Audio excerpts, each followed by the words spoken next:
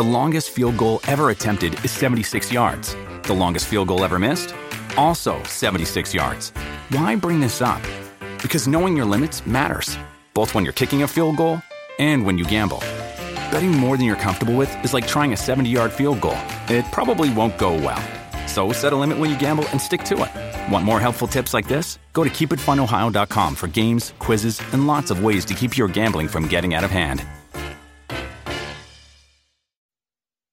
Welcome to Hail Varsity Radio, the voice of Husker Nation. Insight, opinion, expertise, with the biggest and best names talking Nebraska across the state. Join the show on Twitter at Hail Varsity and at Schmitz_radio. Call in at 402-466-ESPN or 1-800-825-5865. Here's Chris Schmitz.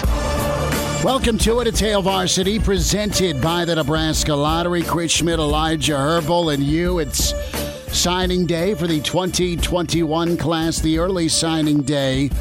And we'll hear our conversation with Teddy Prochazka here in a moment. Excited to spend a few minutes coming up also with more of Nebraska's 21 class. Marcus Buford this hour. We'll hear from Scott Frost and his thoughts on the class of 2021. Heinrich Harburg from Kearney Catholic kicks us off here for the signing day special on Hail Varsity Radio. Heinrich, thanks for the time today. How's your day been? It's been pretty low key for a signing day, but pretty awesome. Excited for everyone in this class, and can't wait to get to work. Let's talk about chemistry, Heinrich, and just, I guess, the connection that you've built with some of the kids in this class, and just overall the group of guys you've been able to bond with over group text or in person in such a crazy COVID year. I mean, just take us through how you've reached out, made friendships, and that next step for you guys. Yeah, so there's a couple different group chats. There's obviously one big one, then a couple different ones with local guys that we've met up before and hung out. But I think that's been a key part in this process, especially with COVID, just getting to know each other and getting to hang out outside of football and just doing stuff on our own. Heinrich, we've heard a lot about you from our friends Doug Duda, as well as Derek Peterson, who've both been covering your season this year for Kearney Catholic. But I want to hear it straight from you. How do you describe your own game, and what can Husker fans expect to see from you once you step on the field? Yeah, hopefully, I develop. Not hopefully. I know Coach Produska will develop me into a quarterback that can make any throw on the field. Obviously, I believe I have the athletic ability to excel at that level and make plays with my feet as well. You're going to get a guy who isn't afraid of anything, competition or just, facing a bigger, higher-ranked team. I'm going to come and compete every day. How did that fearlessness develop in you? When did you kind of grow into that, or has it always been just part of your personality? I used to be. I still am. I'm not super outgoing until I kind of get to know you, but I'm. Just that's just something that's had to naturally come along. You don't. It's hard to get recruited. And go to camps when you're just a Central Nebraska kid. And so that's developed over time, just, whether it's being stepping foot in Atlanta and going to Elite 11 with some of the best quarterbacks in the nation. You can't hesitate for a second. And so those are just some of the things that have built that over time. And I think it'll continue to grow. Why do you think that, and I don't want to say that you doubt yourself because you don't, but you just kind of gave us an example. You're going to an Elite 11 down in hot Atlanta. Is it just because of the smaller size? And I'm not being disrespectful when I ask that, but is that the perception that you've battled? Yeah. that's the thing is that you have to come up with. You have to almost defy the perception, I guess.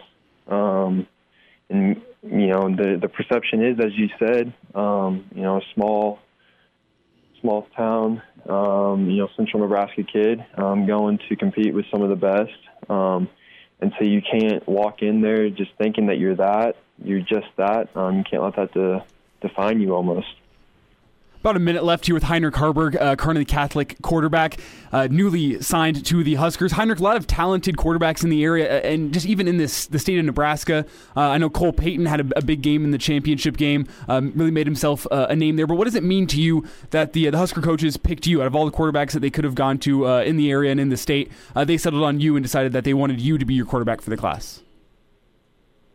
Yeah, obviously, I've played with Cole, been on 7-on-17 with him, and saw the year that he had, and he's a heck of a quarterback, and he's gonna, I wish nothing but the best for him, and I know he's gonna ball out at NDSU, and he's gonna develop into a really good quarterback. But it does mean a lot that Coach Frost and Coach Verduzco decided to pick me over some of the guys in the area and even in the country.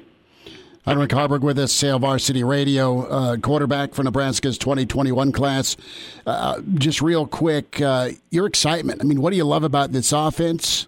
What do you love about what you can learn with Coach Mario and just your skill set and that application? Real quick, how excited are you to play in something that at times can be really good and at times there's a work in progress with the offense? Yeah, every offense is always a work in progress. There's no such thing as a perfect offense. And so I think, Nebraska's still trying to find their rhythm and what they can and can't do. And hopefully that develops over time as I'm there, and it molds to the strength of the quarterback room. And so hopefully that by the time I'm there and playing, there's where all the hiccups are out of the way, and it's just, good development from wins. Last thought, what goals do you have, and what goals does this class have with the program? I mean, what's the big picture thought? I mean, have you guys talked about that? Yeah, the team that Nebraska has right now is so young. But there are so many talented players on there that, as Coach Frost says, it's so close to being back to what we know it, or what Nebraska knows it to be, a powerhouse. And I think it can become that. Obviously this year hasn't been the best, but there's been a lot of developing. Those guys are. They're laying the foundation right now for the rest of for later classes to come through and win and be successful. Heinrich, best to you, and thanks for giving us a few minutes today.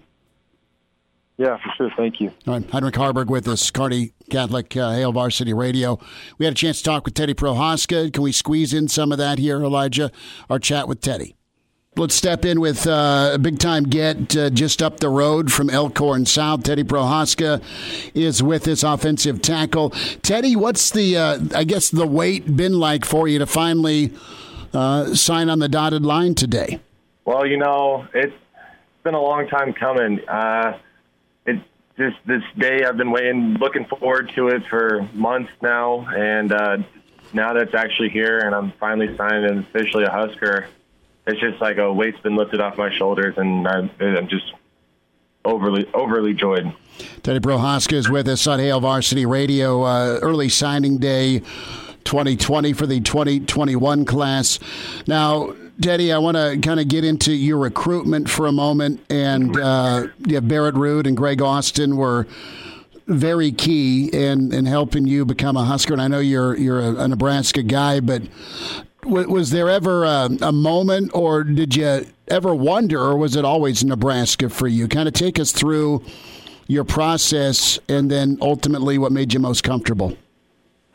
Yeah, so when they first offered me, it was kind of a dream come true just because growing up in Nebraska, that's like the dream of that every football player has is going to go play there.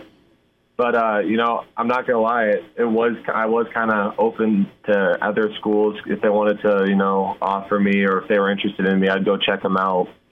But as the process kind of went along, I found myself making more relations with the coaches at Nebraska than I was at other schools. I was making relationships with some of the players there and some of the other recruits that they had coming in.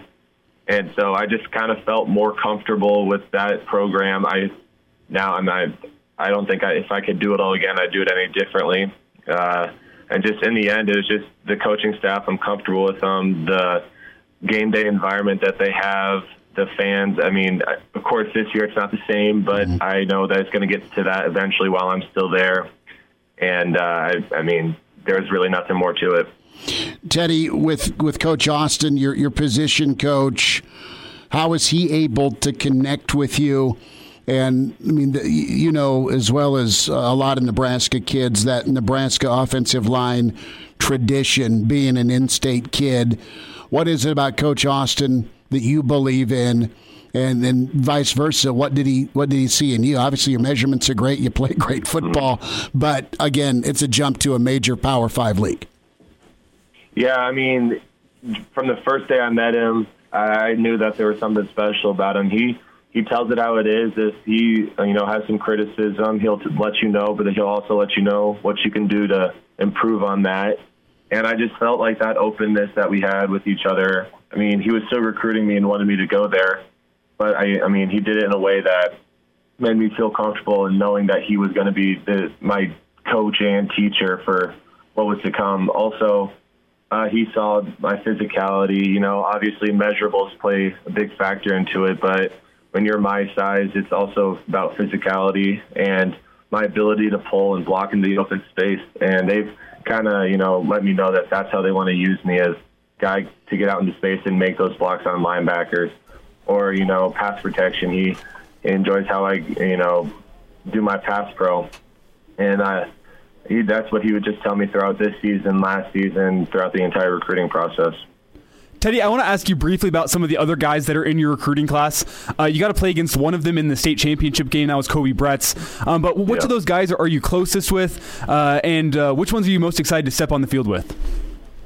I'd say I'm closest with Henry Letowski, Thomas Fedoni, Seth Malcolm, Heinrich, and those are like some of the guys that I've hung out with before. I'm close with A.J. Rollins, James Carney, those in-state guys, Kobe. I'd say I'm most excited to step on the field with Henry just because of how close we've become throughout this process. He was one of the first guys I told. That was one of the recruits from Nebraska that I was committing. We're rooming together. I've seen his film. I know that he's going to do great things there. I just can't wait to play with him. Teddy Prochazka with us a few more minutes. Signing day, December, the early signing session for the 2021 class. Teddy Prochazka is with us from Elkhorn South, signed to be a Husker this morning. So, Teddy, have the guys given you a nickname or anything? Are you the ambassador? You touched on the chemistry you have with the guys. You were hosting a lot of watch parties. How many football games did you and some of the guys sit and watch together? About 2 or 3, but that's when they can make it up. No nicknames quite yet. We do have a group chat called Operation Teddy's House, so we text in that if we're planning on having all the guys up to come watch the game. But I bet the nicknames will come soon. Operation Teddy's House. So give us an idea. You got linemen, you've got defensive backs, you've got skill guys. Yeah. What was the spread like? Let's talk food for a minute. We'll get into more football. But what was the spread like in the basement? We got to get the pizza. We catered runzas and, wings, all the whole 9 yards for giving it like a somewhat Nebraska game day feel when it comes to food. Okay. Who put the most food away? Or did you kind of take that home because of being on the O-line, being as big as you are? Yeah, I mean, I would say between me and Henry, we kind of clear house when it comes to eating food. If there's anything left over, we'd kind of just go through and pick it off. Teddy, while we're on the topic of food, you got a pretty big frame, and I expect that you're probably going to be filling that out as you get to the University of Nebraska, putting away a lot of food. But what do these coaches have planned for you in terms of strength and conditioning, in terms of what type of body they want for you, and where they want you on the offensive line? Well, I'm sitting at about 297 right now, just under 300. They told me that they can get me playing healthy and still able to move at 325. I know that it's going to come gradually. I put weight on pretty easily. But lifting a lot of weights and eating a lot of food, I mean, that's kind of the game plan right now. Teddy, when did you kind of hone in on football just in your life? When did it go, okay, this is a sport I really like most? You're pretty athletic. Well, I mean, football has always been a huge part of my life. I mean, flag football, through youth tackle football, through middle school, through high school. It didn't really sink in that this could be something that I could do at a college level until I got that first offer. And when it happened, that's when I realized, hey, I'm not really going to be focusing on any other sports, that this is the sport I'm going to play. I did play basketball still, but I mean, that was just kind of a side thing for me to stay in shape. What's your take on things right now, Teddy, as you're going to enroll early and get there and bond with some of the current guys, and I'm sure you've been able to talk to guys that are on the team, but, just as coaches have said, the ups and downs, the inconsistency, they're working on turning a corner. What's your view on that, and what's a class goal? Have you guys talked about some of the things you want to do? Yeah, the coaches have said it. It's inconsistency, shooting themselves in the foot. From my perspective, I can see the O-line looking a lot better and progressively looking better than what they used to look like. And I think that's just kind of the culture thing. The coaching program, their coaching staff there kind of came in, and I felt like the culture was broken. But it's just kind of a rebuilding the culture.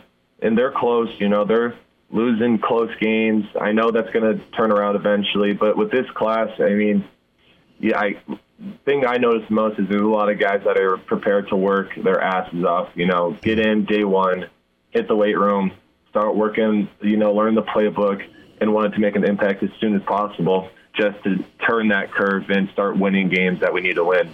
Teddy, I'll let you get out on this, and Teddy Prochazka is with us, Hail Varsity Radio. We hear a lot about culture, and we understand culture, but in your mind, what can you define as successful culture? What's that like in the locker room, peer to peer? I'd say holding each other accountable. If a player sees that one player was kind of slacking on certain drills or didn't have the best practice, is holding them accountable, making sure that they get that figured out, making sure that they're coming back 10 times harder the next time around at the next practice or next game or whatever it is, the next drill. And then eventually that's just going to translate to games. It's just everybody's holding each other accountable, believing that they can win these games, working as hard as they can. I feel like that's winning culture. Teddy Prochazka, Elkhorn South, and of course, part of Nebraska's 2021 class. Teddy, best of luck to you. We'll do this again. Thanks for a few minutes with Hail Varsity. Thank you. Appreciate it. So whether you're enjoying life on the trail or working hard on the job, see how far an extra mile can really go by taking the first step into an authorized Mercedes-Benz van dealership today. Now with IRS Section 179, businesses could be eligible for up to a $25,900 tax deduction. That's up to $5,439 in tax savings. Options and model availability may vary. See dealer for details about costs and terms. Some equipment described as optional. $5,439 tax savings based on 21% federal tax rate and eligibility to claim full $25,900 Section 179 vehicle deduction. Your tax rate and eligibility may vary. Consult your tax advisor for more information. Limits may apply. Visit nbvans.com. Offer valid through December 31st, 2020.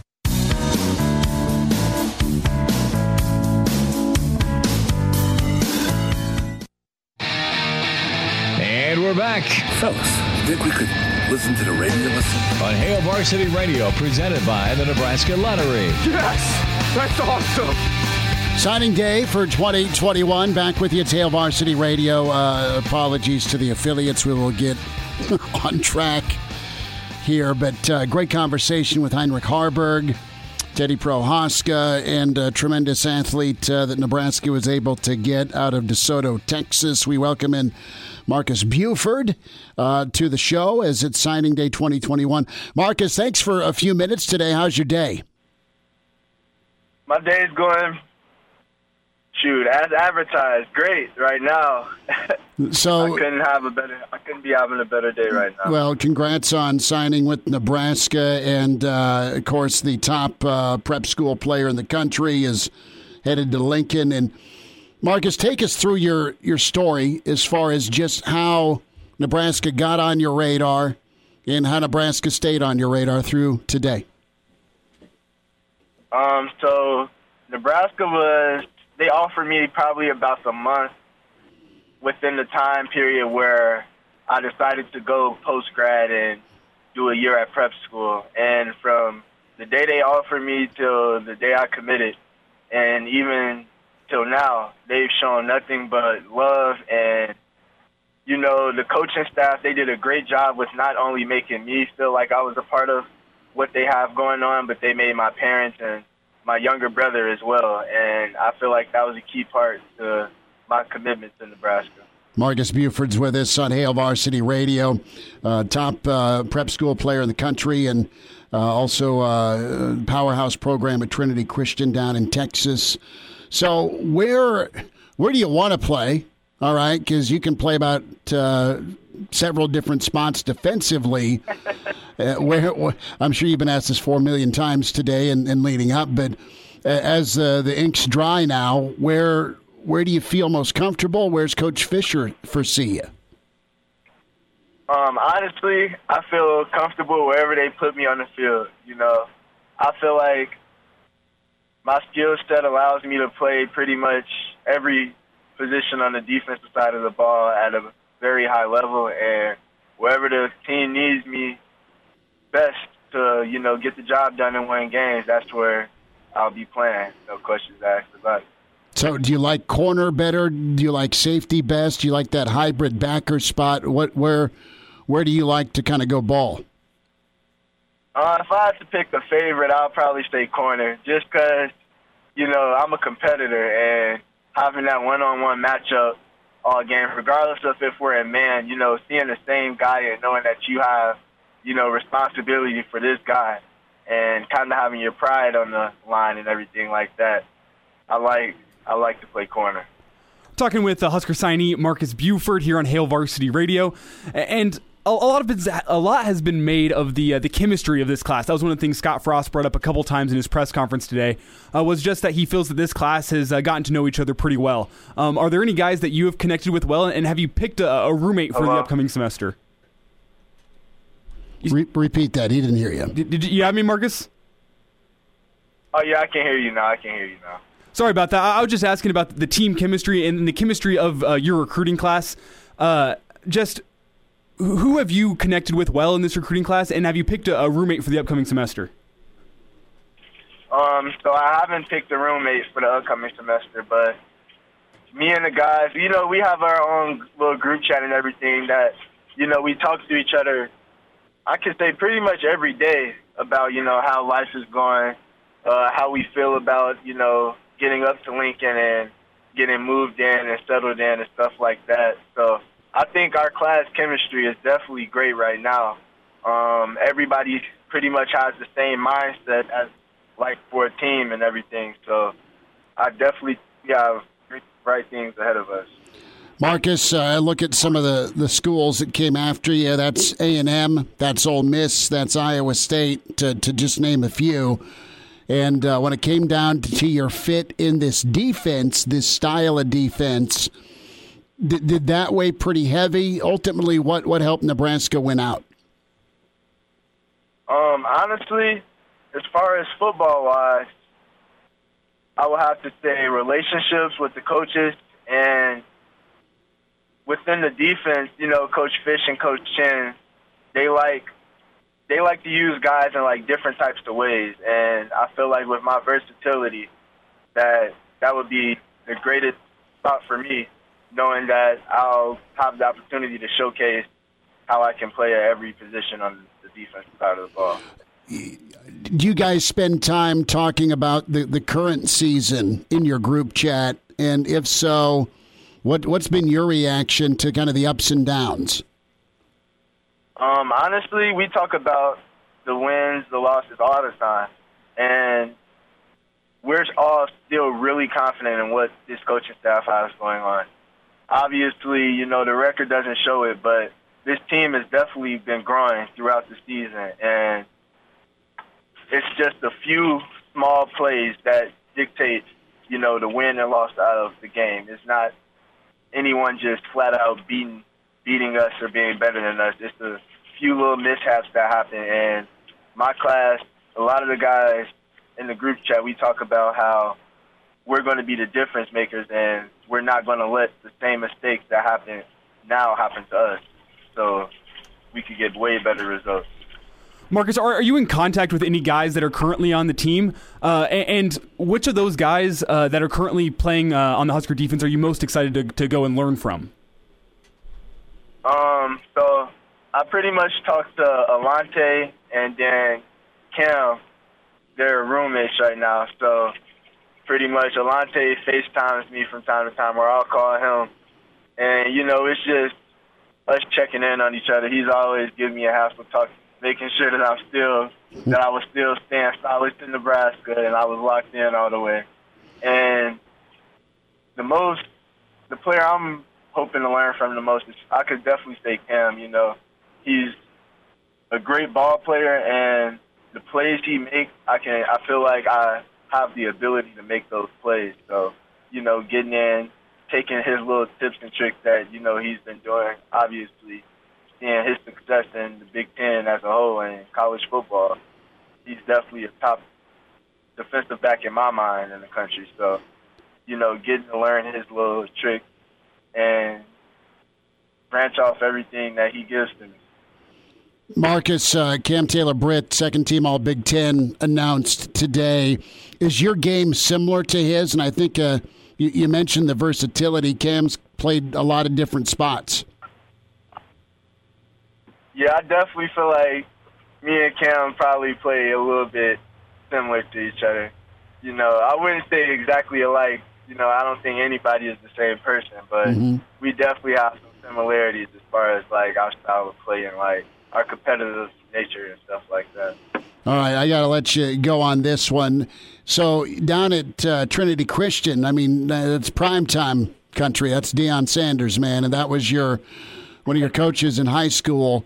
And I grew up watching him, and I'm interested what it was like getting coached by Deion and his personality, because, man, he was a showman on the field, and he backed it up quite a bit, obviously. Yeah, honestly, playing for Coach Deion was an opportunity of a lifetime, I would say. I learned a lot from him, and he taught me a lot about being mature and, you know, doing stuff when I don't feel like doing it, you know. He always made sure he held everyone accountable, no matter, like, what their rank is. Everyone gets held accountable at the same rate. And I feel like that was just a great opportunity and learning experience for me. Is that something you witnessed on other teams or programs when you're playing somebody? Maybe a team not being as mature as your team and possibly being a difference if everything's equal or talent level's pretty comparable? Yeah, I feel like, honestly, your mindset, I feel like it will separate you way more than, like, your athletic ability at the end of the day. Like, somebody could be as fast or as strong as they want to be, but if they can't think and know what they're supposed to do, then they're not going to have any success. And that was one of the main things that our coaches at Trinity prided us on. Like, regardless of if you can make a mistake and your speed can get you back into play, don't make that mistake. Like, make sure your technique is always on 100. So your athletic ability can make you have a boost on people instead of making you equal to the people. Marcus Buford with us, and the top prep school player and athlete, going to play different spots for Nebraska. Coach Chinander and Coach Fisher able to land Marcus and out of DeSoto, Texas. Marcus, we'll do this again. Congrats on signing day for you, and thanks for spending time with Hail Varsity. All right, thank you for having me. Take care. Marcus Buford with us on Hail Varsity. So we'll have some more thoughts from Scott Frost himself. The signing day presser. We'll have a good chunk of that coming up if you missed it, as Coach Frost was able to spend about 25 minutes or so on signing day. 19, no defectors, and still some spots looming for Nebraska to round out the class in this 2019, or I should say this 2021 class. 19 kids, but still some spots open. And I think the big news locally is obviously Avante Dickerson. Avante out of Westside, holding off this morning with the rest of his crew signing to go a lot of different places. Yeah, I was going to ask Teddy about that, but I think we ran out of time. But I mean, Avante was supposed to go to Minnesota, and he's hanging out till February. So Scott Frost, part of his press conference, signing day 2021, next on Hail Varsity. And now, back to Hail Varsity Radio. Thanks for spending time at Hail Varsity, presented by the Nebraska Lottery. Good stuff from Teddy Prohaska, Heinrich Harburg, and yes, you just heard from Marcus Buford. So let's hear from Scott Frost, his overview of this 2021 early signing day and some of the kids he got. A lot of in-state kids, 5 Nebraskans signing to play ball for the Big Red. I'm really impressed with the work our staff did, considering the fact that we couldn't go on the road recruiting. We couldn't get kids to come in here. I think we signed a really good class, a lot of pieces that are going to fit together with what we have. And I think it's going to be the key to getting us over the top. We just got to continue to add talent, and I feel like this group did that. I think it's a little more of a regional class. We got 5 kids out of Nebraska, again, a lot from the Midwest. I think there's good talent in the state right now, and we're trying to get as much of that as we can. There's good talent in the region, and some really good pieces from a little farther away too. So considering everything that was going on with a COVID year, I'm really excited about this group. Caleb Henry, KLIN. Coach, with all the different ways you had to recruit this year, what did your staff learn about itself not being able to get out in person and get the guys to campus? What did we learn about ourselves? I don't know. We learned how to use Zoom better. One of the biggest selling points of coming to Nebraska, if you're a player, especially from far away, is coming and seeing the games and seeing the fans and meeting the people and experiencing all that. The guys had to work hard to get it done without the benefit of those things. And the group that we have coming in are great kids. I think there's really talented people in this group, and they're already pretty tight. They're on a group chat, and I think all these guys know each other really well and know some of the players on our team really well. So our staff had to, just like a lot of staffs, I'm sure, had to find new ways to get it done and different ways to get it done, and certainly feel good about where we are. Kevin Suits. Coach, you have one quarterback in this class. He's an in-state guy in Heinrich Harburg. When you evaluate him, how much is he maybe above some of the other quarterbacks that have come through this state over the past 10, 15 years? Been impressed with him since the first time I watched him. Love his size, love his arm strength, his overall athletic ability. I think with some training, he has a chance to be really good quarterback for us. So we got to add him to that group and get to work with him. And he's from right near my hometown, so we used to play Kearney Catholic all the time back then. We used to beat them up pretty good. I think they're getting the best of it now. A lot of that has to do with him, but really like talking to him. he's really committed to being good and determined, and I think he's got a ton of raw material to work with to make him a good player. Evan Bland, World Herald. Hey, Scott, I'm just curious, how much did the circumstances around the pandemic, first of all, limit the pool of prospects you as coaches went after? And then conversely, did you get the sense that the recruiting limitations maybe helped simplify the process for some of the guys that you ended up signing? It might have simplified it a little bit. I hadn't really thought about that, but we still worked really hard to identify as many people as we could that thought could play here. We're going to offer quite a few guys and try to recruit quite a few guys. Anybody that we think is above the line and somebody that's going to make our program better. That number probably got whittled down faster this year than normal. A lot of kids saying if they can't ever get here and see it, that's just a hard sell for some kids. But the relationships with our coaches gets us the type of kids that we want to get, and we were able to foster those relationships even without having seen some of these kids ever in person. So, again, kudos to the coaching staff. They worked hard to get this done. Compared to maybe some other classes, how well do you feel like you guys know this group of prospects coming in? I still feel like I know them all really well, but there's several I've never been in the same room with. I've never seen in person. There's been probably more phone calls this year, more FaceTimes, more chats, those types of things than maybe even other years, probably for sure more than other years. So you get to know somebody, but without home visits and official visits and unofficial visits, there's a few that I've never met before. So looking forward to working with this group, though. Back to Parker Gabriel. Scott, I know you guys don't like to really push guys on whether they're going to come early or not, but it seems like a big group, maybe a dozen or so of this class is going to. What does that do for them? And do you think that the pandemic maybe affected that decision for some of those kids too? It might have. The way high schools are right now in COVID, I might be ready to get out of there too. I don't know. I think some of them, spring sports were a question mark, and prom was probably a question mark, and they're probably tired of half days in school and those types of things. But there's just more and more of that happening too.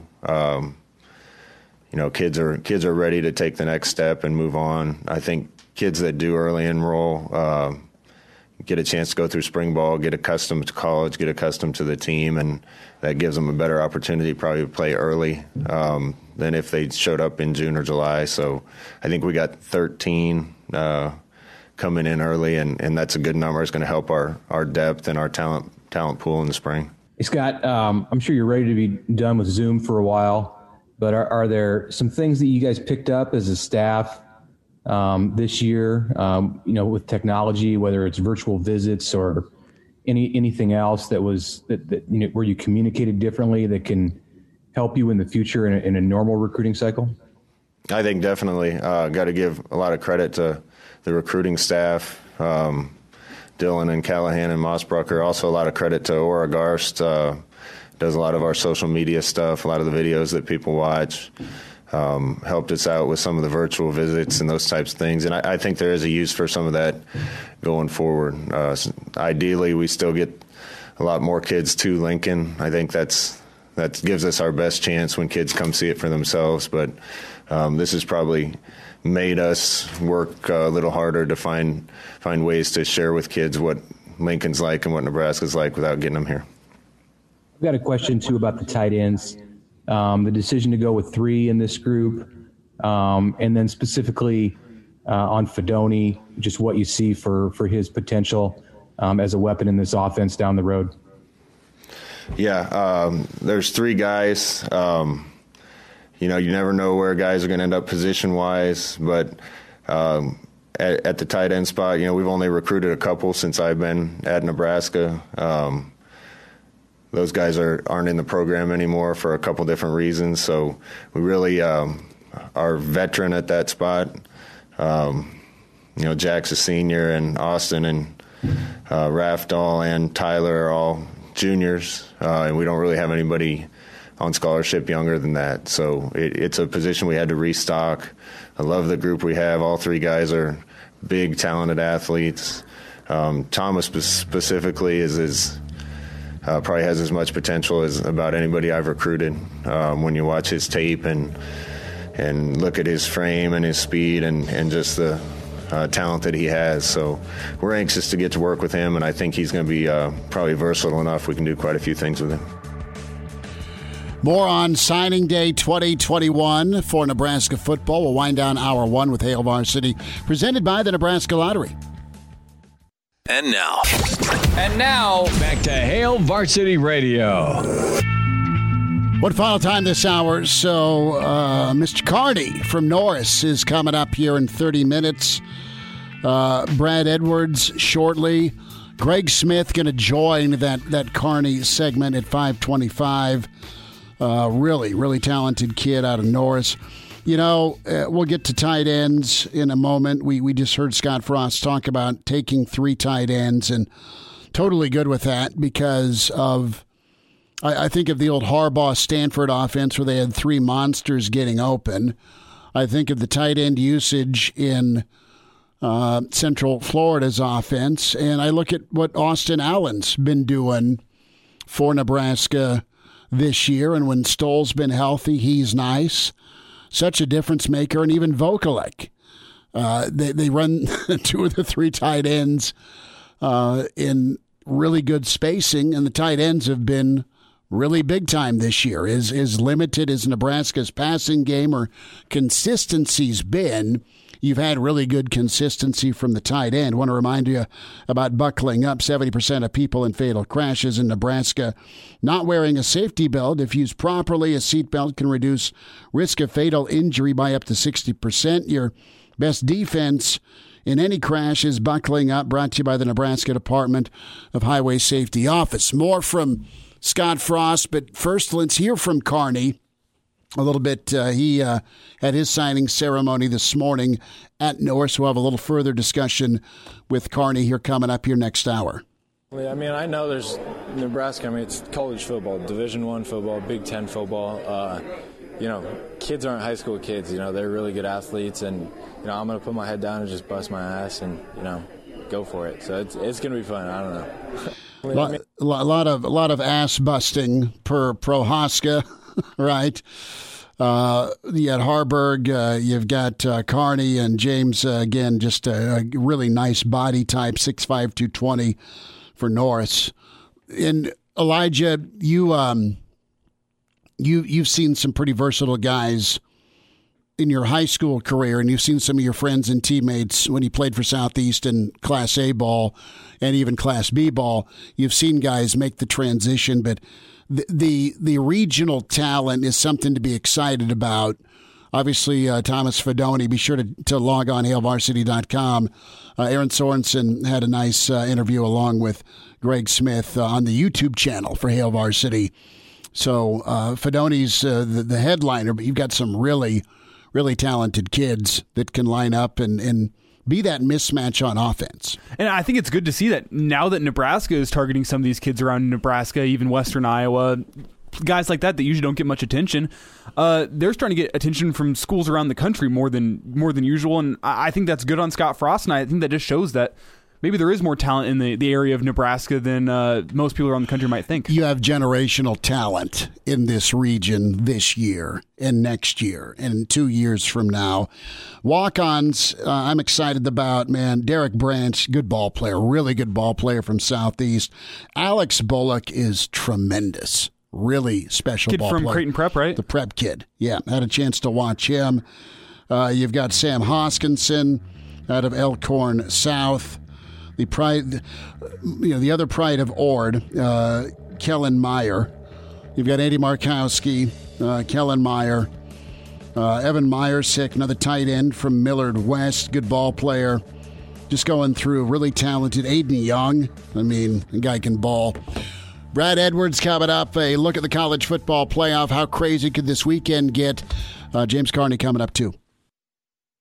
Welcome to Hail Varsity Radio, the voice of Husker Nation. Insight, opinion, expertise, with the biggest and best names talking Nebraska across the state. Join the show on Twitter at Hail Varsity and at Schmitz_radio. Call in at 402-466-ESPN or 1-800-825-5865. Here's Chris Schmitz. Thanks for spending time. Signing day, the early signing period. Lots of really talented Nebraska signees with us in hour one. More coming here this second hour. We welcome in, though, College Football Insider. It's a huge weekend. College football championship games, a playoff announcement, bowls, all that good stuff. Brad Edwards back with us, ESPN Insider, College Game Day at J. Brad Edwards. Brad, how locked in are you when it comes to signing day, this early signing session overall? We'll get to the playoffs here in a little bit, but, you know, the big dogs keep on barking with monster classes. That's Ohio State, Clemson, and that's Alabama. What I look for, you know, it's really the class rankings. It's difficult to obsess too much over any individual player because we've all seen plenty of 5-stars over the years who never pan out. So any one guy is not necessarily a lock to be an All-American or in some cases even a starter. Mm-hmm. But if you get enough of those guys, the odds are good that, you know, you're going to have a pretty good team. And so that's what you look for. And, you know, the teams that have done the best job of that in recent years are Alabama, obviously, Ohio State, Clemson, and Georgia. And maybe you'd put LSU kind of up in that category for the most part. And, you know, everyone else is kind of a notch or two below that. And I don't think it's a coincidence that those teams win a whole lot more games than almost everybody else does. So those are the usual suspects, and we see those teams once again, you know, right on top. And so if you're going to knock them off, you either have to have the best quarterback in college football playing on your team, or you're going to have to recruit a lot better, not just for 1 year, but over at least a 2, if not all the way up to 4-year cycle. What program overachieves, in your opinion, the most in college football with their talent acquisition? What program underachieves based on their access to talent and what's on paper, and either the kids just don't transition well or they're not developed well? Is there a leader in the clubhouse either way for you when you look at the landscape? Well, yeah, I mean, I would say that, you know, maybe 8 years or so ago, I would have pointed to Oregon as, you know, as the team, because they were, you know, they were always in that national championship mix, you know, always ranked up around the top 5, and yet they really didn't have very many top 20 ranked recruiting classes through all of that. And then more recently, I think the two that I would point to would be Wisconsin and Utah, you know, as teams that are usually very good and play well above the level of where their recruiting classes are ranked. And you know, as far as the disappointments, the underachievers, I would point to the SEC, and it would probably be in part due to the fact that even though these teams are recruiting at a top 10 level on average, they're only the, you know, 4th or 5th best signing classes in their own conference each year, and those would be teams like Texas A&M or Tennessee, even Auburn. Although Auburn certainly, as much of a roller coaster as they are, they have their ups. And when, you know, they had just 3 years ago, you know, were in position to get to the playoff.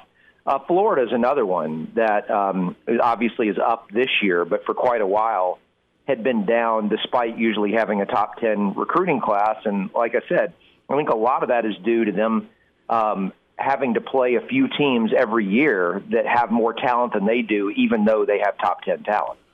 Brad, I have 3 schools that I'm interested in your take on as to why they aren't better or there's inconsistency. I look at Texas with their facilities, with Herman, their access to talent. I know it's a crowded hallway in the state of Texas with the rest of the world trying to come in there. But why isn't Texas more consistent? Why is Michigan, as well as even Hoke and of course Harbaugh recruited? Why Ohio State's one thing, but they're going 8-4, right? And that's what's ticking the fan base off.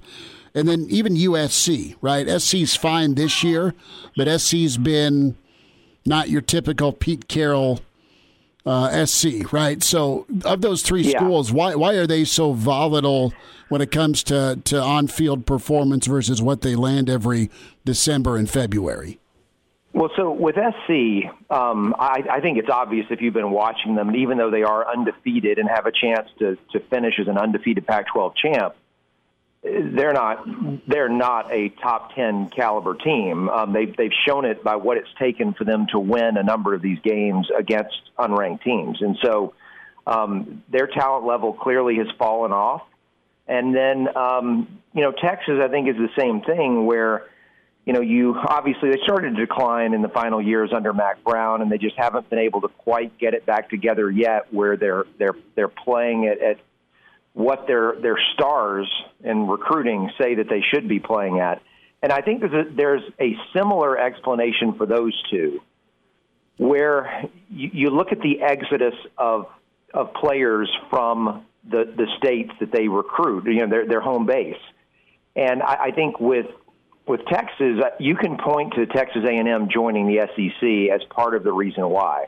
There have been, in recent years, been a whole lot of the top players from the state of Texas that have gone to SEC schools, and all of them have not been going to, Alabama, LSU.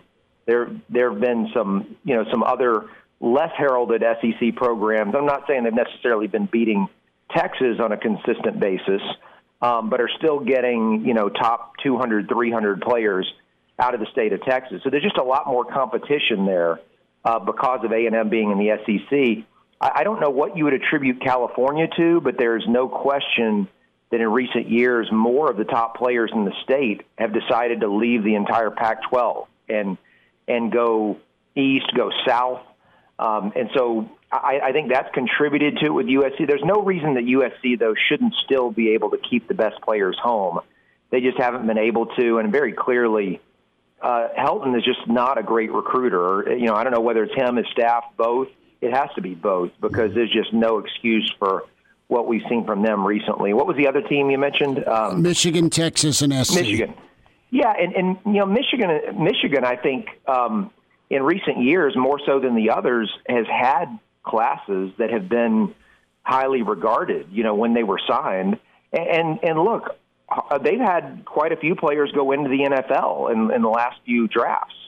The head scratcher is, and look, and I think outside of the Ohio State issue, in a lot of those seasons, they've dominated the rest of the Big Ten. This year, obviously not so much. But the question is, why can they not beat Ohio State? Because you look at, and I don't know if we've talked about this before, but I know I've used this comparison a lot, is that you look at the state of Alabama, and I think the talent gap between Alabama and Auburn is probably similar to the talent gap between Ohio State and Michigan. And for whatever reason, Auburn still manages to beat Alabama every now and then. I mean, Gus Malzahn went 3-5 against Nick Saban, which, against most teams, that would be a bad job to win 3 out of 8. But against Alabama at this time, that's phenomenal. But why can Michigan never beat Ohio State? It doesn't make sense. I don't know what the issue is, but if you follow the recruiting rankings, that wouldn't be the first thing that you would come to, would be a lack of talent. Sure, they're not as talented as the Buckeyes, but they haven't been so inferior to them that they shouldn't be able to beat them ever.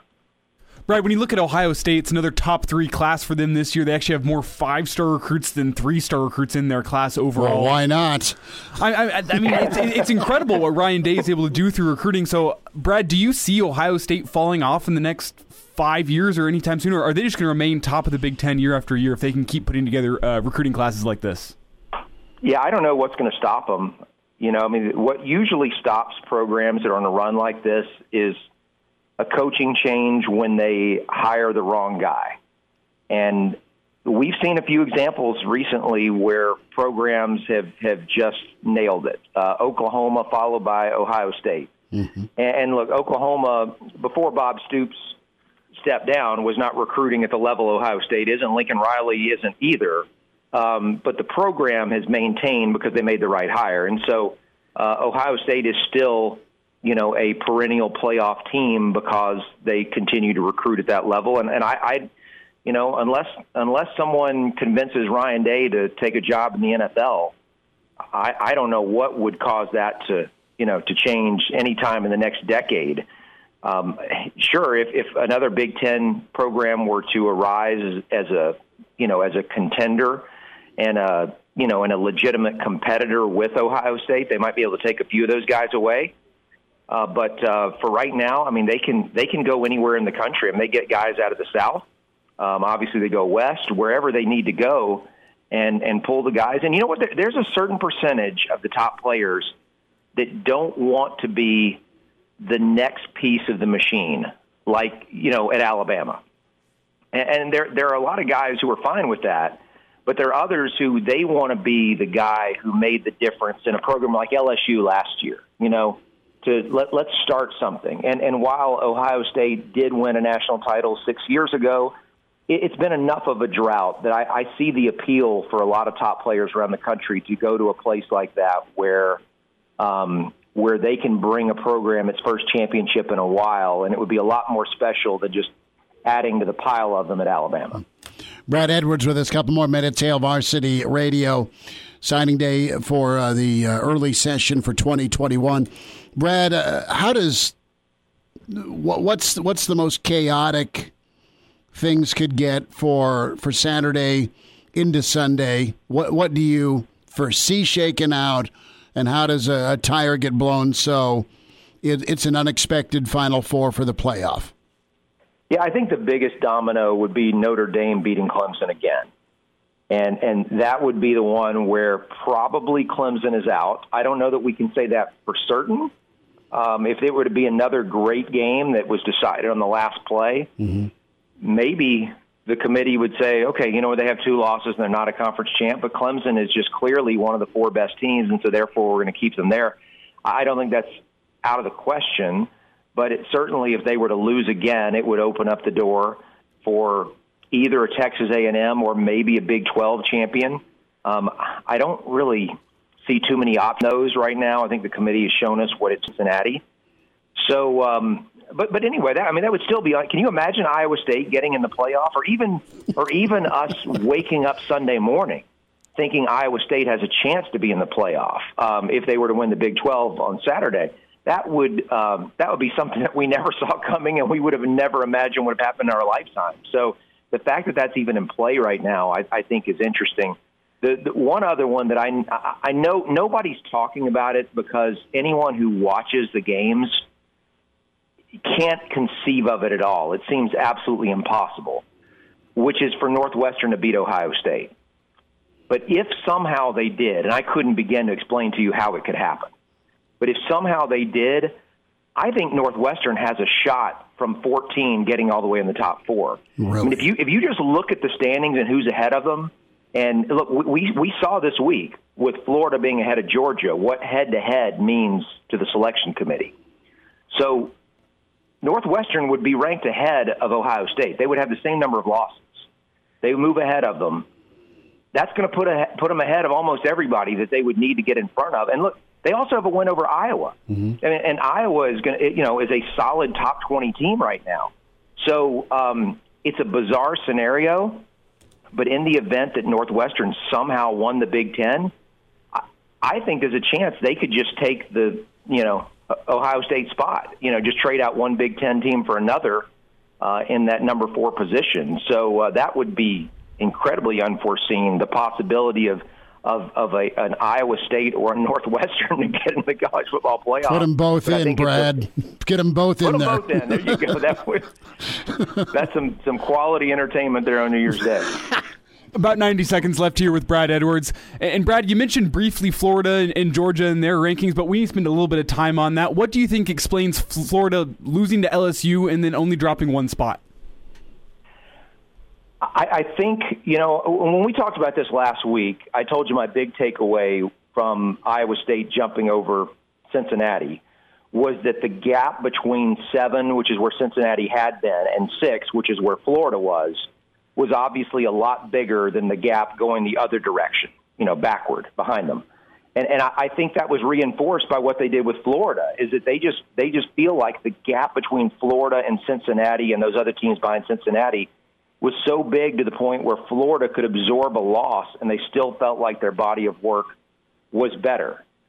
It's either that or there really is a conspiracy at work where they're just trying to keep Florida close enough that if they were to beat Alabama, they can justify moving them back in the top 4. You take your pick, but I think either one of them is a legit explanation.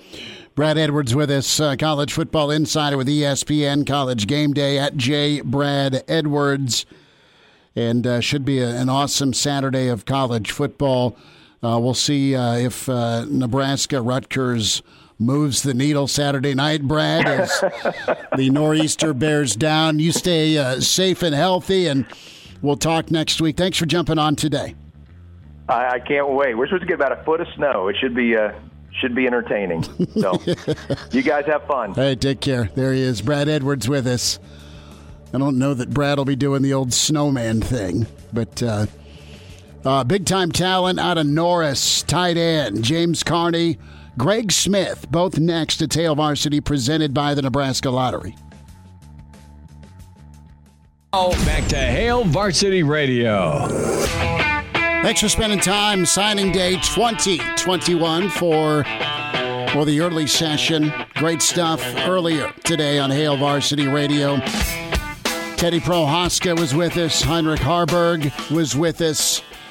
And Marcus Buford spent some time. We'll hear from Greg Smith in just a moment. He's going to join the party. We're excited to be able to bring on one of the talented trio of tight ends. That is James Carney with us here on Hail Varsity. So Elijah's going to try and not... Is that fair? You're not going to hang up on either? Trying my best. Okay, so we have Greg Smith right now. Greg, do you have us? How are you, man? I do have you. I am well. How are you guys? We're good. We're going to punch you in, and let's bring on James Carney, top row. James, you got us okay? Yes, I do. Hey, man, congrats on your day. Take us through your process, your patience, and ultimately, your feeling after you signed this morning. Thank you. I appreciate it. Well, the recruiting process is a long process, especially for me, hoping for that Nebraska offer, and, eventually it came in October. And, today was a dream come true to, finally become, part of the Husker family and be among, the greats that have played here. And I don't know, it's a blessing. I'm truly blessed to, be in this position. What type of pride do you feel as an in-state kid being able to go play at Nebraska? I'd take that, seriously. Coach Frost, he preaches keeping the in-state kids here, and, I'd consider Thomas an in-state kid, and, so that's like 6 kids. And, that's pretty impressive, by Coach Frost. And, I know that we all trust him, and, we're 100% going to get this program turned around. Hey, James, Greg Smith here. Good to talk to you again. Hey, one of the things that I've talked to a bunch of you guys about is just how close this class has become, even in kind of a weird year, without being able to have as many things in person together. Like, what would you say has kind of made this class be able to come together and bond like you have? Right. I'd say probably the use of social media. I mean, in the year of 2020, I feel like being on your phone was sort of the thing, and I honestly feel like that helped us grow together. And, especially with how close everybody is. There's 3 Iowa kids in South Dakota and 5, Nebraska kids. That's a ton of kids within, a couple hundred miles. And, on Sunday I was hanging out with Randolph down here. He came down and we hung around the Haymarket. Might have snuck into Memorial. That's undisclosed, but not anymore. not anymore. But we got a good look at the field and the cardboard cutouts. But So we're definitely, building relationships, before we even step on campus. James, I don't mean any offense with this, but you were a bit of a late bloomer in the recruitment process. I didn't even hear your name really until this summer. Right. So when did you realize that, hey, I could be good enough to go make a name for myself and even make a name for myself at Nebraska? Right. Yeah. I'd take no offense by that because that's it's 100% true. I was a no name in January. So, no offense taken, but, I'd say probably around the Warren camp. I was training with my trainer, Christopher Slatt, over here in Lincoln. Great trainer, trust him with everything. And he really got me, to where I am today. But, we were training for, the Warren camp and, everything was just clicking that week and, going up to the camp and, when I ran that 4.6 flat 40 and, showed out in, the one-ons, I knew that was going to be, the game changer for my recruitment. James Carney's with us, standout at Norris, part of the 2021 class, 3 tight ends, James. And, take me through the vision offensively with what 3 tight ends can do in this offense. You kind of see it now with Austin and Stoll, Austin Allen and Jack Stoll. I mean, both those guys do a nice job, but you've got Rollins, you've got Fedoni, who's tremendous, and you're really, really talented as well. What can you guys do in Big Ten play with Nebraska's passing game, and how can you help with the run game? Right. Yeah. Thank you for that. I look at all 3 of us as different and same players at the same time. I look at Thomas, obviously, phenomenal kid, super good at football, number 2 or number 1 in the country. So he's obviously got a, target on his back. So, he's going to be a huge asset for Nebraska, I feel like, in the pass game. I look at him more of a receiver type tight end. And then, I look at AJ more of a blocking, 6'6", 230, still young. I mean, really young. And, and then, I look at myself and, I'd say I'm right in the middle of those 2. I can go out for routes. I can, also stay in line and block. So, I feel like Coach Frost and Coach Beckton really have a good, plan for all 3 of us. And they're going to develop us in, unique ways. And, we're going to be, I feel like, key assets in the offense. Hey, James, one of the things that kind of I've gotten to know with you throughout this process is just, and Elijah mentioned this about you being a late bloomer, like how much work you had to put in to get to this point. For the people out there who have not heard your story about how much weight you had to put on and all of that and getting ready to then run that 4.6 40 at the Warren Academy, walk us through kind of all of the work that it took to kind of get there and the gains that you made between your junior and senior season. Right, definitely. It was definitely not easy. From November, I was weighing like 193, and then, sort of gained a little weight. And then in January, early January, I was probably sitting at a steady 200. And then, the Warren camp, I was sitting at 220. So, I put on a good, 27 pounds, 30 pounds. It was dedication to the weight room, and it was dedication to the dinner table for sure. But like I said, Christopher Slatt, I give everything to him. He was amazing. I worked out with him, speed training, weight training, and I was with him 5-6 times a week, and we're getting after it because he knows what it takes to make a kid great. Last thought here, James, and I got a bit of a 2-part question to get you out on here. You're a local kid growing up around the area, so first question is, growing up, do you call yourself a Husker fan? And then following the results of the team the past couple years, what have you made of the team, and what have you made of what Scott Frost is doing down there? Yeah, for sure. I'd definitely consider myself a Husker fan. That was the offer I've been looking for, and when he offered me, I didn't hang up the phone on him without being committed. So definitely a Husker fan since I knew what football was. My grandpa was a huge Husker fan. He's been to every consecutive sellout game from 1960 something. He passed away a few years ago, so I know he's looking down on me right now with a huge smile on his face. And then along with Scott Frost, with the offense and defense that he's running with the And with the plays, I feel like they're right there. He always, every time, me and him talk, he says he's right on the break of, something great. And, I truly believe that, listening to Garrett Nelson's, conferences, that kid is, he bleeds Nebraska red. And, there's a ton of kids on the team that do. And, that's just something that's going to separate Nebraska from a bunch of other schools. James, congrats to you. Thanks for giving us a few minutes today. Thank you, for sure. Thanks for having me. All right, James Carney with us out of Norris, one of a trio of talented tight ends. Greg Smith back with us, staying with us. Greg, overall, amazing job by Nebraska in a pandemic to land another top 25 class. Give me 2 kids you're most excited about as they can translate to on-field success. All right, I'll give you one offense, one defense. My offense answer is Henry Lutovsky, the offensive lineman out of Mount Pleasant, Iowa. Whenever you're talking about a 6'5", 320 kid who I don't think he's turned 18 yet. He's a young senior. He's got really sweet feet for a kid at that size as well. I think Greg Austin's going to love working with him. And I think year 2, you could start to see him make a move in the program. And then the other kid is a local kid that I feel like when Kobe Brett signed, it kind of went under the radar because Nebraska was one of his biggest offers. But I think that's in large part due to what happened with COVID and him not being able to get out to different camps.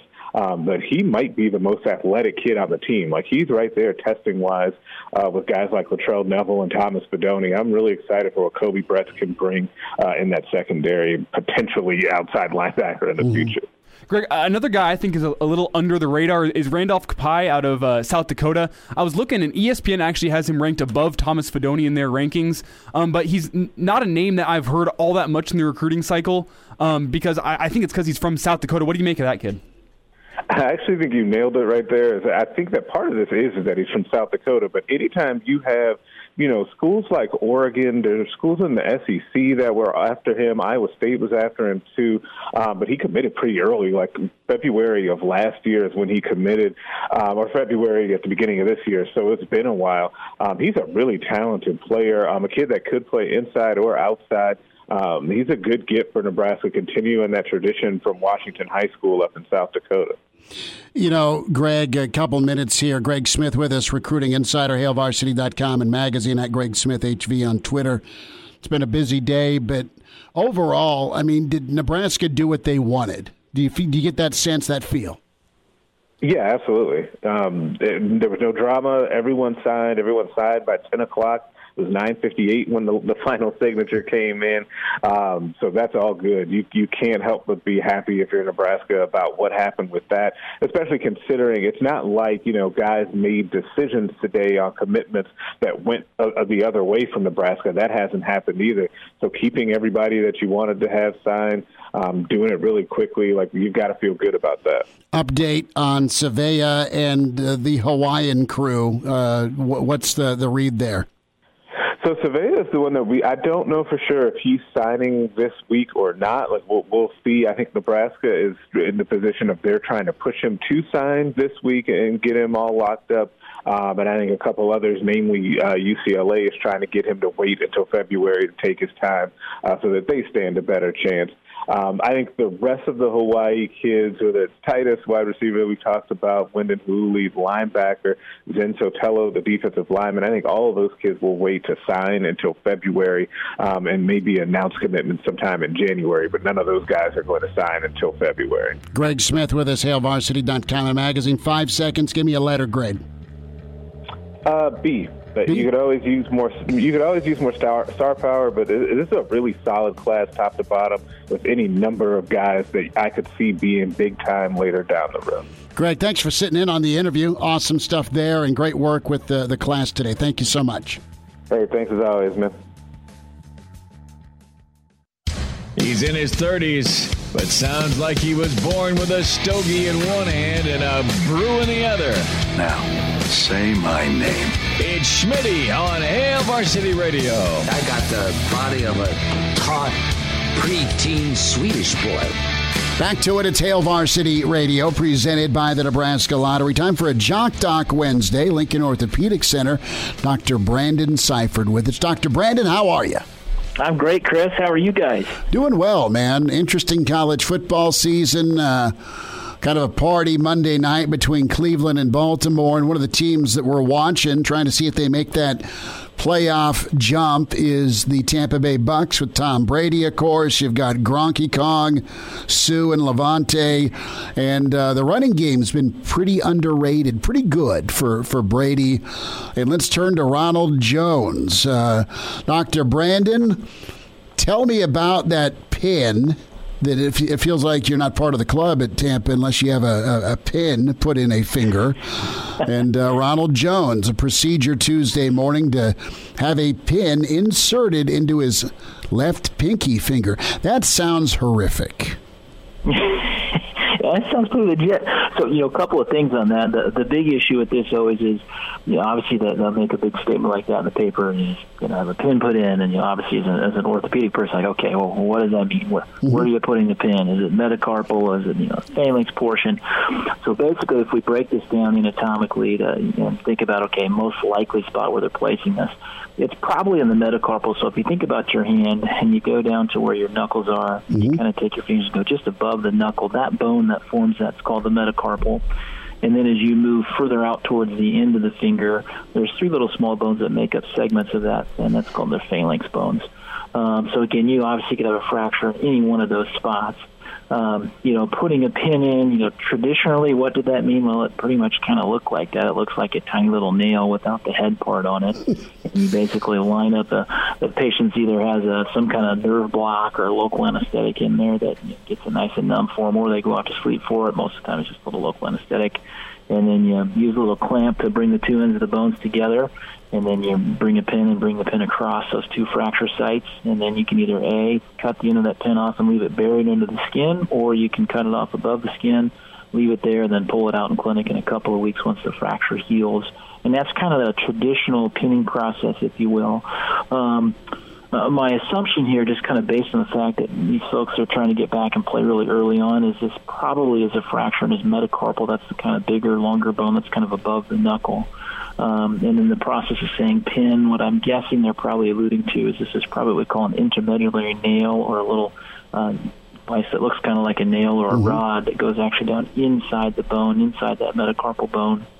And that would be more kind of inside the bone, and then you would basically, the end of that would kind of come out, and you'd leave it below the skin and close it. With something like that, now it's under the skin, not sticking out. You could go ahead and play with something like that, and the infection risk on that, because it's below the skin, would be much less, as opposed to if you're trying to play with pins sticking out of the skin. You're sweating, you're playing, it's getting dirty, then your infection risk goes way up. And that's always kind of the big thing about rushing these folks back to playing, is the infection risk. We can make a fracture really solid with the amazing implants and technology we have now, but there's still a risk of infection if you're out there running, playing, sweating on an incision. That's pretty fresh. Dr. Brandon Seifert is with us, Lincoln Orthopedic Center at Jock Doc Wednesday. We're talking about Ronald Jones, the pin in his pinky finger. This happened against the Vikings on Sunday. He was blocking, fractured that left pinky finger, went to the locker room, returned to the game, ran the ball 18 times for 80 yards after said pinky injury. And I remember Chris Godwin, a really talented wideout for Tampa.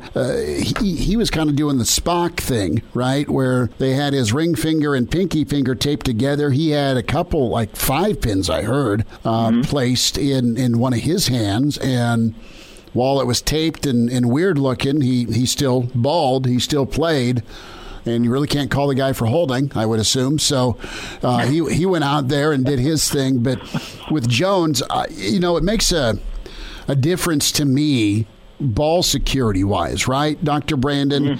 If I'm Ronald Jones and I'm a guy that is so good through the hole, he's so quick. Depending on where you're at on the sideline, you're going to switch the ball to the outside arm. But man, if you got that left hand, just from a comfort standpoint, backs tend to carry the football in their most comfort, like their dominant arm/hand, until they need to switch it. So I'm just wondering if, just from a comfort standpoint, a turnover situation because, Tampa's fighting for their playoff lives. They're in, but they don't want to screw anything up. So I'm just wondering how cautious they are with what he can do, and they ask him to go and how long they hang with him with this type of injury.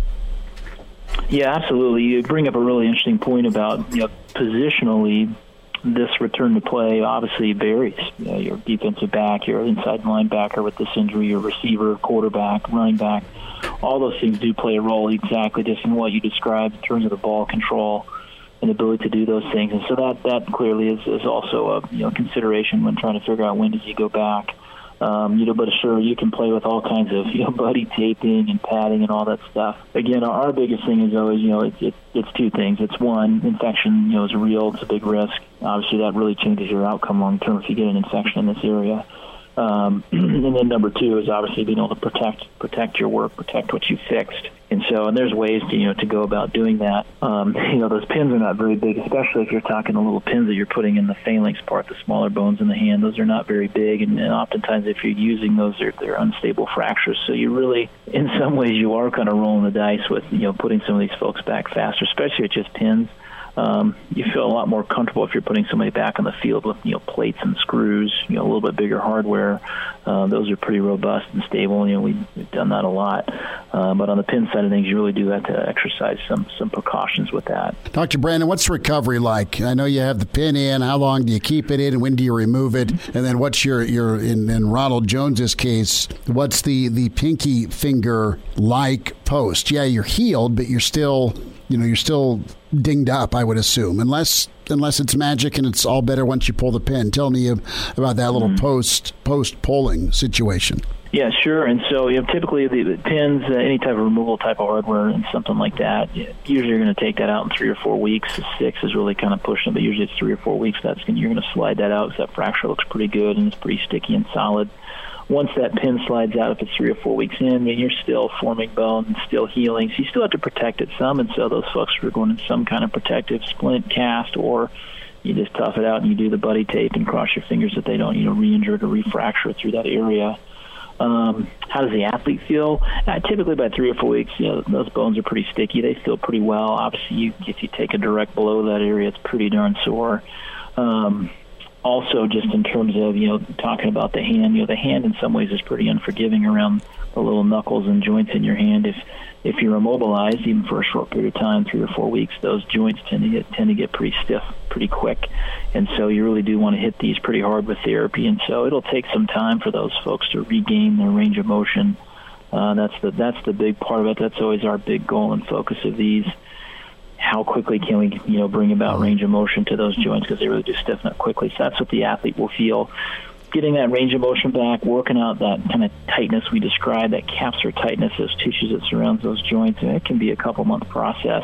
Sometimes you never quite fully regain all that motion, those small joints in the hand. Dr. Brandon Seifer with us, Lincoln Orthopedic Center, a Jock Doc Wednesday. Ronald Jones, our topic, the pin in pinky finger surgery and what's ahead for the Tampa back. Dr. Brandon, thanks for the time. We'll do this again. Absolutely, Chris. You guys take care. Miss us? Come here, brother. Give me a hug. Bring it in for the real thing. We're on call for you. Catch the podcast at HailVarsity.com, the ESPN Lincoln app, or download them on iTunes. Saddle up, partner. Back to Hail Varsity Radio. Thanks for spending time in the early signing day, a busy whirlwind for the 2021 class. Nice work by Nebraska. I think Rivals has it in at number 19, and I think 24/7 has Nebraska in 22 in the country, around third in the Big Ten West. Minnesota still up there. I know Wisconsin's recruited pretty well, more so than they typically do when it comes to stars, right? But really good group of kids that came on today. James Carney, of course, was with us. Heinrich Harburg, Teddy Prohaska, and Marquise Buford was with us. Greg Smith, some insight. Brad Edwards all over the college football playoff. And tell you what, Northwestern is not out of it. I thought that it's a mere formality, right?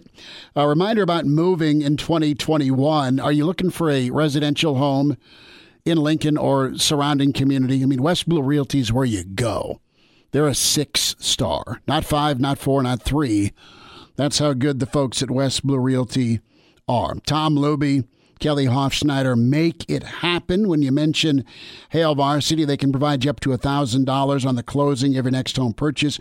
Give Tom Luby a shout today at 402-540-3768 or Kelly Hofschneider, 402-202-2312. It pays to work with West Blue Realty. 1120 K Street, Suite 200. Make an appointment today. You won't regret it. Let's hear a little bit more from Scott Frost as we wind down an early signing period Wednesday. And just to let you know, Thomas Fidoni's coach from Council Bluffs, Elijah, be with us tomorrow at 4:25. No? No, he will be. Okay. No, that's fine. I'm making sure I'm not messing up his name here. That's why I'm having you say it. Yeah. Just call him Coach. Coach, sure. Camrad. Justin Camrad. Camrad. Yeah. How to get there? From Lewis Central, of course. Sure. You ever done a game at Lewis Central? No, I haven't. I haven't done any games outside of the state of Nebraska, actually. Yeah, that's always a fun trip over to Council Bluffs with Kranek. Is it? For the Cox TV Game of the Week, yeah. See, I tend to avoid Council Bluffs. No offense to Council Bluffs, but actually, some offense to Council Bluffs. There's lots. I loved going to Council Bluffs. We were doing shows last winter in the casino. Oh, that's the best part of Council Bluffs. It was right. Actually, the football field where Fidoni's mossing people was pretty good if you're a Nebraska fan. Do we have time for Frost on Gabe Ervin, the running back out of California? He's really good and could be a guy that sees some time. I know we've said that in past signing classes, but Ervin's pretty nice. He can do everything that we need a running back to do. I think he's big enough to run physical. He's fast enough to potentially give us some more big plays. He catches the ball well out of the backfield. His senior tape was really good. And his junior tape was really good, but his senior tape I was super impressed with. And we got some young running backs in the room right now. He's going to fit in great with those. It's going to be fun to watch that competition. But Gabe's the guy that I look forward to coaching. Good stuff today. Nice haul for Nebraska. Amazing work by the staff. Back at you tomorrow at 4 on Hail Varsity. Thanks.